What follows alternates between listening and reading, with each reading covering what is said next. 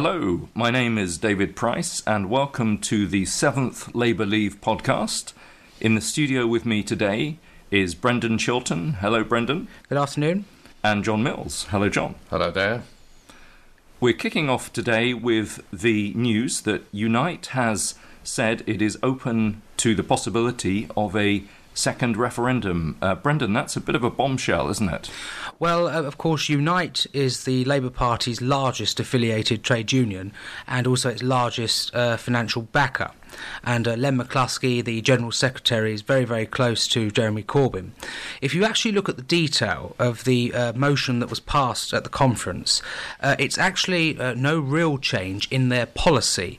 However, it's slightly more nuanced and the language is far more sort of earing towards Remain. The motion itself says that the Unite Union are open to the possibility of a people's vote on the final deal, but it goes on to say that only under the appropriate or I believe right political circumstances. Now that of course can mean anything to anyone at any point. However, the fact that this has now been reiterated and voted on at the conference does mean that the Remainers within the Labour Party and those people that haven't accepted the outcome of the referendum will receive some confidence and a boost really to their activities and energies on this front. And for those of us within the party that actually say, well, the referendum has now happened, we should get on with it and support the government in trying to negotiate a good deal. And actually the majority of the Parliamentary Labour Party do fall into that camp. This is a bit of a blow, but we shall carry on campaigning and I'm sure in the end sense will prevail. How do you think that's going to play with the voters, given that so many Labour voters actually voted Brexit? Well, if you look at the 2017 general election, of the 14 million votes that Labour got, around 5 million of those were Brexit voters, and they were heavily concentrated in Wales, in the Midlands and the North East. Now, if you look at the opinion polls at the moment, you are seeing that since January there has been an enormous shift in the level of support Labour has received from some of the poorest voters, working class voters. I think it's C2DE, which is the category that defines that group. In January of this year, 2018, Labour was on around 44 or 46 points. We're now down to about 34, 36 points. The Tories have enjoyed a bounce, and in January of this year they were on about 33. They're out now on about 40. And so that demographic voted heavily for Brexit. Labour's message on Brexit has been at best confusing throughout the negotiation period, and I do think we can really draw a parallel and say the decline in support amongst that group is as a direct result of the mixed messages coming out of the Parliamentary Labour Party on the Brexit negotiations and what our policy is going to be going forward. John, do you think that's fair to say? Unfortunately, I think it is the case that things are shifting very much, as Brendan has just said. And I think there are two really important factors to kind of highlight about this. One is that Labour is very dependent on its core vote, working class people, if it's ever going to have an opportunity to become the government again. And if we lose all these people in Wales and the Midlands and the North as a result of the sort of changes which Brendan has described, it's going to be quite hard to get them back again. And even if we pile up bigger and bigger majorities in some of the seats like London and Canterbury, that's not going to do us any good if we lose seats in Mansfield and Middlesbrough. So there's that factor. The other is, I think it just underlines to some extent the gulf that is opening up between a lot of people in the Labour Party who are middle class, very well educated, quite young, very internationalist, metropolitan, with the gap between those people and Labour's traditional supporters, which are much more nativist, much more concerned with local communities, trade unions, cooperation, all this kind of thing. And really, Labour can't afford to have that gap opening up. Labour's always traditionally had a rather, somewhat tense relationship between the kind of middle-class intellectual supporters it's had and the more working-class ones. But one way or another, that gap's been bridged. What now seems to be happening is that gap's widening out. And this is why the polls are going down, and this is why I think we're in a very dangerous position. I think it's very true that we've been focusing on the divisions in the Conservative Party, and my God, are they divided. But in a way, that's cast into the shadows somewhat the real conflict between these two groups of voters for the Labour Party, and it's a very hard nut to crack, isn't it? It is a hard nut to crack, and I think, again, it's really important to get back to the electoral arithmetic on all this, which is, although Labour managed to get 41% of the vote in the last election, which was much more than it had in the previous one, the number of extra seats this generated was almost nothing. And the reason for this is that so much of the extra vote just piled up majorities in safe Labour areas, but it leaves vulnerable loads of constituencies all over the non-metropolitan area of the country where there are comparatively low Labour majorities. And this is why actually the Labour Party itself is quite divided on this issue. I mean, there are quite a lot of MPs who are really worried about what their prospects are going to be at the next general election, because they represent Leave constituencies. 70% nearly of all the constituencies held by Labour had Leave majorities. So you can begin to see how much tension there is in the party really around this whole EU issue. And bear in mind that the referendum and the outcome from it and the negotiations have been the main political topic of conversation for the last 6 months. Very difficult to conclude that the way the Labour Party shifted on this issue has nothing to do with the loss of support. I think many people are saying that Theresa May is one of the worst prime ministers we've ever had, and yet at the same time Labour seems to be handing her this almost this life support system, this gift by effectively leaving a wide open space in those northern constituencies where the Tories can do better if Labour creates a vacuum as far as people who voted Leave and want us to leave the European Union. Well, absolutely. And we had an extraordinary situation in the last general election where the Tories took a seat that Labour had held for donkey's years, Stoke South.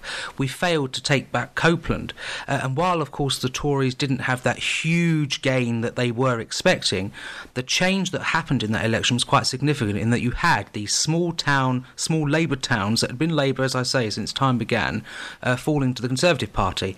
And I think we are seeing now, as I outlined earlier on, in the change in the social demographic voting of the poorest and the working class voters in this country, Labour is at risk of not just losing them, but losing them forever. Because I think if you don't identify with the vote you're meant to represent, the clue is in the title, Labour. It's for the workers, for the people. If we don't have those communities and they don't look to us as their party and we've not embedded in those communities, and if we are starting to look more metropolitan and, as John has said, far more middle class, young and internationalists, they won't relate to us and they won't support us.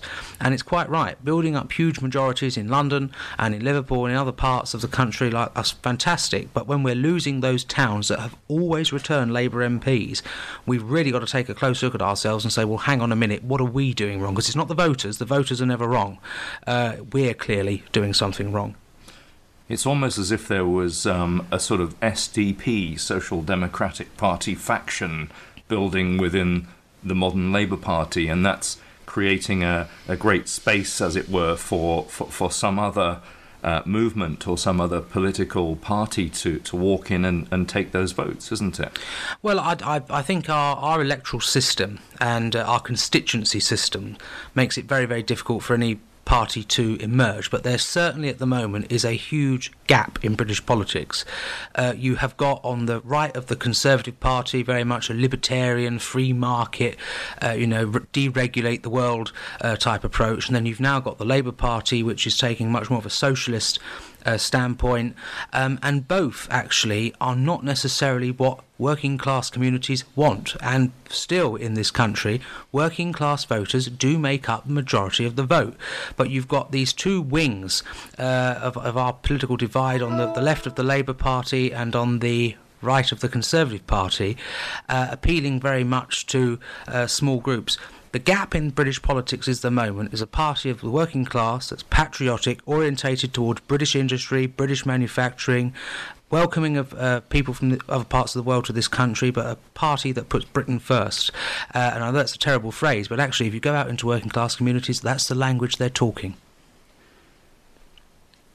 John, do you think there is an answer to this conundrum? Do you think that the Labour Party should be sticking closer to its election manifesto commitment of last year, which was made pretty clear, I think, that the UK should respect the referendum, should leave the single market, should leave the customs union, and that was pretty explicit, I think, to most people. Do you think that is something that Labour needs to go back to? Well, I'd like to see it doing so, but I'm not sure that's going to happen. And I think to some extent what's happened is the past has been lost. What we really ought to have done, I think, would be to start off by trying to negotiate a Canadian-type deal and come out of the single market, come out of the customs union, negotiate a free trade deal with the EU. And I think that would have given us pretty well all that the Leave voters wanted, but also left a pretty satisfactory position on the whole for Remain voters. That's not the way things went. Rightly or wrongly, I think wrongly, we agreed at the beginning to discuss Northern Ireland and citizenship and money before trade. And this, I think, handed a whole load of cards to the EU because they could demand this and demand that before we started talking to trade discussions. Then we had the general election, which shifted the opinion in the House of Commons very much away from a sort of clean Brexit. And once you get to a position where you've got nowhere to walk away from or to, you're in a situation where you become a taker of whatever the EU wants. And I think we've drifted into that position. And then when you have the House of Lords and some of the people in the House of Commons behaving the way they are, which again just weakens and weakens and weakens the UK's negotiating position, you can see how we've managed to drift into the position we're in at the moment. So I think actually for the Labour Party at the moment, it's quite difficult to see exactly what the best way ahead is. I think the Labour Party itself is very split. If we do finish up by the government being offered a very poor deal, which I think is likely to happen, exactly how Labour's going to deal with this in the House of Commons, I don't know. I mean, it's easy to vote down a poor deal and say, well, we would have done very much better. But, you know, how much better would they have done? What would they have done to have achieved that? And it's not at all clear to me, you know, starting from where we are now, how we're going to retrieve the situation and move back to an outcome which is going to be reasonably satisfactory. I agree, and I think the other key error that Labour has made in these negotiations is, although they're calling at the moment for us to listen to party members and have a people's vote, we are not listening to the Leave majorities in the 70% of Labour constituencies. And we're told by some Remain people within the Labour Party, well, OK, our constituency voted Leave, but the majority of Labour voters in the constituency voted Remain. Well, if you go to some of those constituencies, particularly up in the northeast, if a majority of those voters that voted Leave were not Labour, we have got a massive electoral problem because all those voters should be Labour. The majorities were so big, and if they weren't at least half Labour, then we have a problem. So I don't accept this notion that, you know, every Labour voter voted by majority to stay in the European Union. They didn't. We went round the country during the referendum, and we have done so since. And even with constituency Labour parties, there were majorities for Leave. So we need to listen to those voters, not just our middle class, intellectual, young membership. They are 500,000 people in a country of 60 million. The majority of people in the country are not internationalist Remain young people in the Labour Party. The majority are Leavers, and they're the ones who we should be listening to.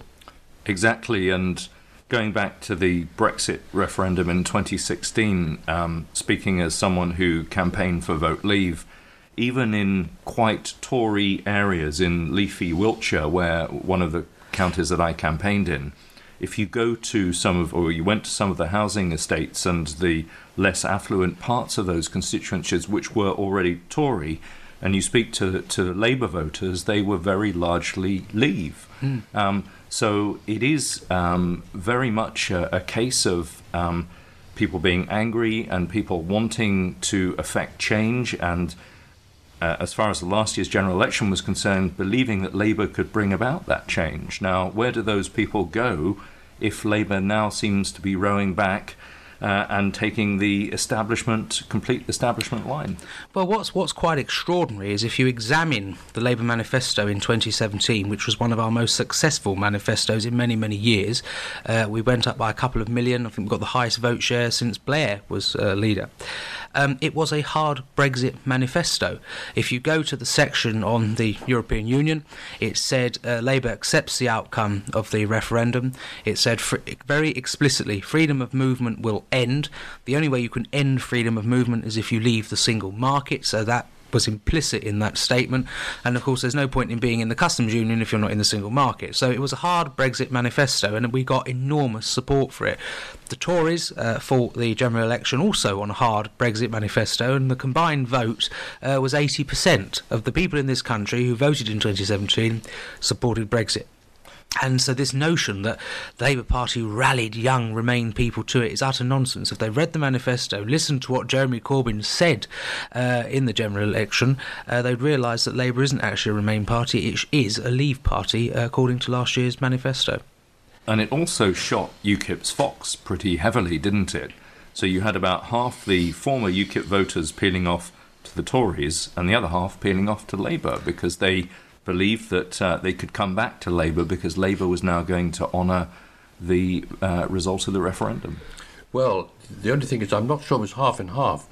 Figures I've seen suggested about 2/3 went to the Conservatives and 1/3 went to Labour. And I think this points in a rather uncomfortable direction, which is actually what's happening at the moment, is that in many ways it's the Conservatives who are appealing more strongly to the C2s, Ds and E voters than Labour is. And this, of course, was reflected in the figures that Brendan mentioned earlier on, with there's been this big reversal of support among working class people away from Labour to the Conservatives over the last 6 months. And again, I think it's very difficult to conclude that this has nothing to do with Brexit, because this has been the main topic of political conversation for the last 6 months. Absolutely. The only major policy change on Labour's side has been the softening of the position on leaving the European Union, of course, effectively saying we'll stay in the customs union. That's exactly right. And this is why, I think the developments we're seeing at the moment and this shift in support towards the Conservatives is very worrying, particularly if what's really happening is that the Conservatives are sort of stealing the Labour Party's clothes in a lot of these areas. Clearly what's happening is that people are becoming much less class-orientated in the way they vote, much more identity-orientated.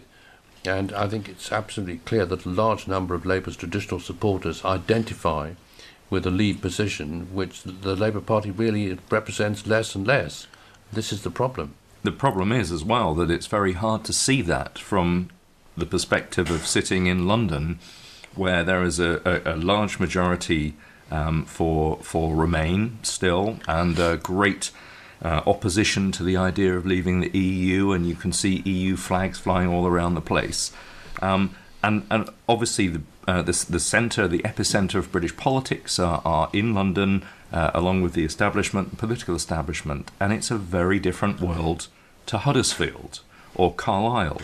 And I think that many people at the centre of the Labour Party forget this. They are too London-centric, and there is a big London versus the rest of the country opposition now. I mean, maybe you could include Oxford and Cambridge and Bristol and Bath possibly as being part of the London axis, but you're almost having a kind of bipolar England, certainly, where there are two competing interest groups, and one is basically Leave and one is basically Remain, and Labour is kind of caught right in the middle of it, isn't it? Well, just to go back a little bit, when we were campaigning to get a referendum, then when we got the referendum, we wrote countless articles, countless speeches and interviews where we outlined this to be the case, that the Labour Party is two very distinct parties and its support base is very split down the middle.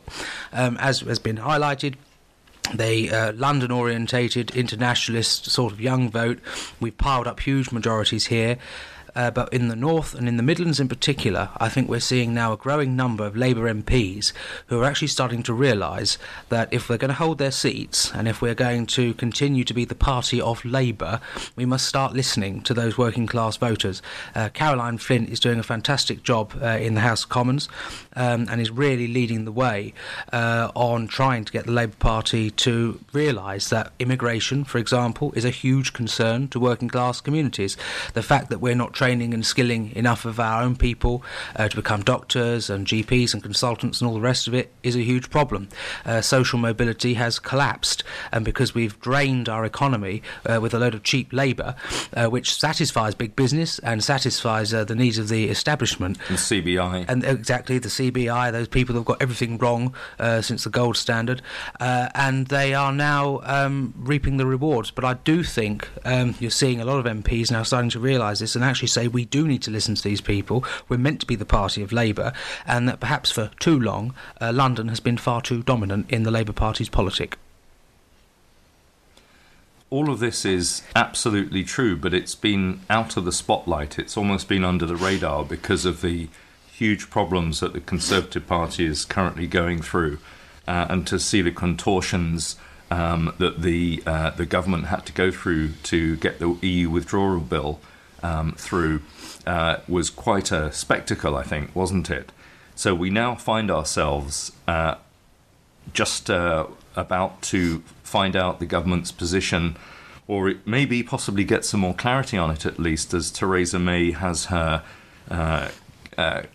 cabinet extended elongated cabinet session at Chequers, where we may see, we hope, some kind of clarification on the government's position. John, do you have any expectations for that? Well, I mean, there have been some trailers in the paper in the last day or so as to what might be happening, and I must say the trends don't look to me like being in the right direction. It seems to me that what's going to be recommended is going to be pretty well Britain staying in the single market and the customs union, possibly with some sort of transition period that's supposed to be terminated at a particular point where further changes will be made. But I think one of the real dangers in this whole situation is that we finish up with provisional arrangements which in the end just last forever.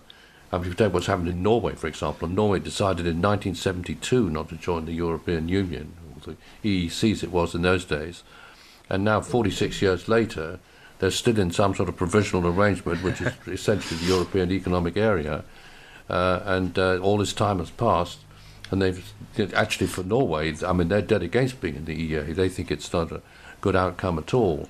But, you know, the difficulty about changing anything once it's become really firmly established is enormous. And I think the danger is that what's going to happen as a result of the compromise that may be reached at Chequers is we finish up nominally outside the European Union, but inside the customs union effectively and the single market, and we just stay there more or less indefinitely. And, you know, for the fifth or sixth largest economy in the world, to be in a situation where a large proportion of our commercial and economic decisions are taken by an outside power which hasn't by any means necessarily got our interests at heart is an amazingly daunting prospect, and one which I'm certain is not going to satisfy people in this country indefinitely. You're going to have Euroscepticism continuing more or less indefinitely in the future, and a really unsettled outcome, which is not what I think we ought to have had.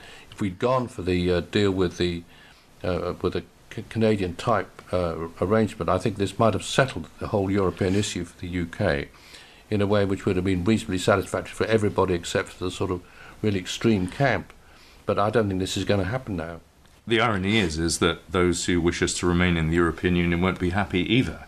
So we'll have two sides, as it were, unhappy about the arrangements rather than just one, and also a great betrayal narrative, the idea that the government, the political class in general, hasn't honoured the Brexit vote and the Brexit referendum, where the Leave side clearly campaigned to leave the single market, to leave the customs union, to make our own free trade deals and act as a totally autonomous, independent agent on the world stage. I mean, nobody ever said we wouldn't trade with Europe. Nobody ever said we would not be great friends and partners with Europe. But there was a basic proposition put to voters, a winning proposition, that we would be an independent and autonomous country once again.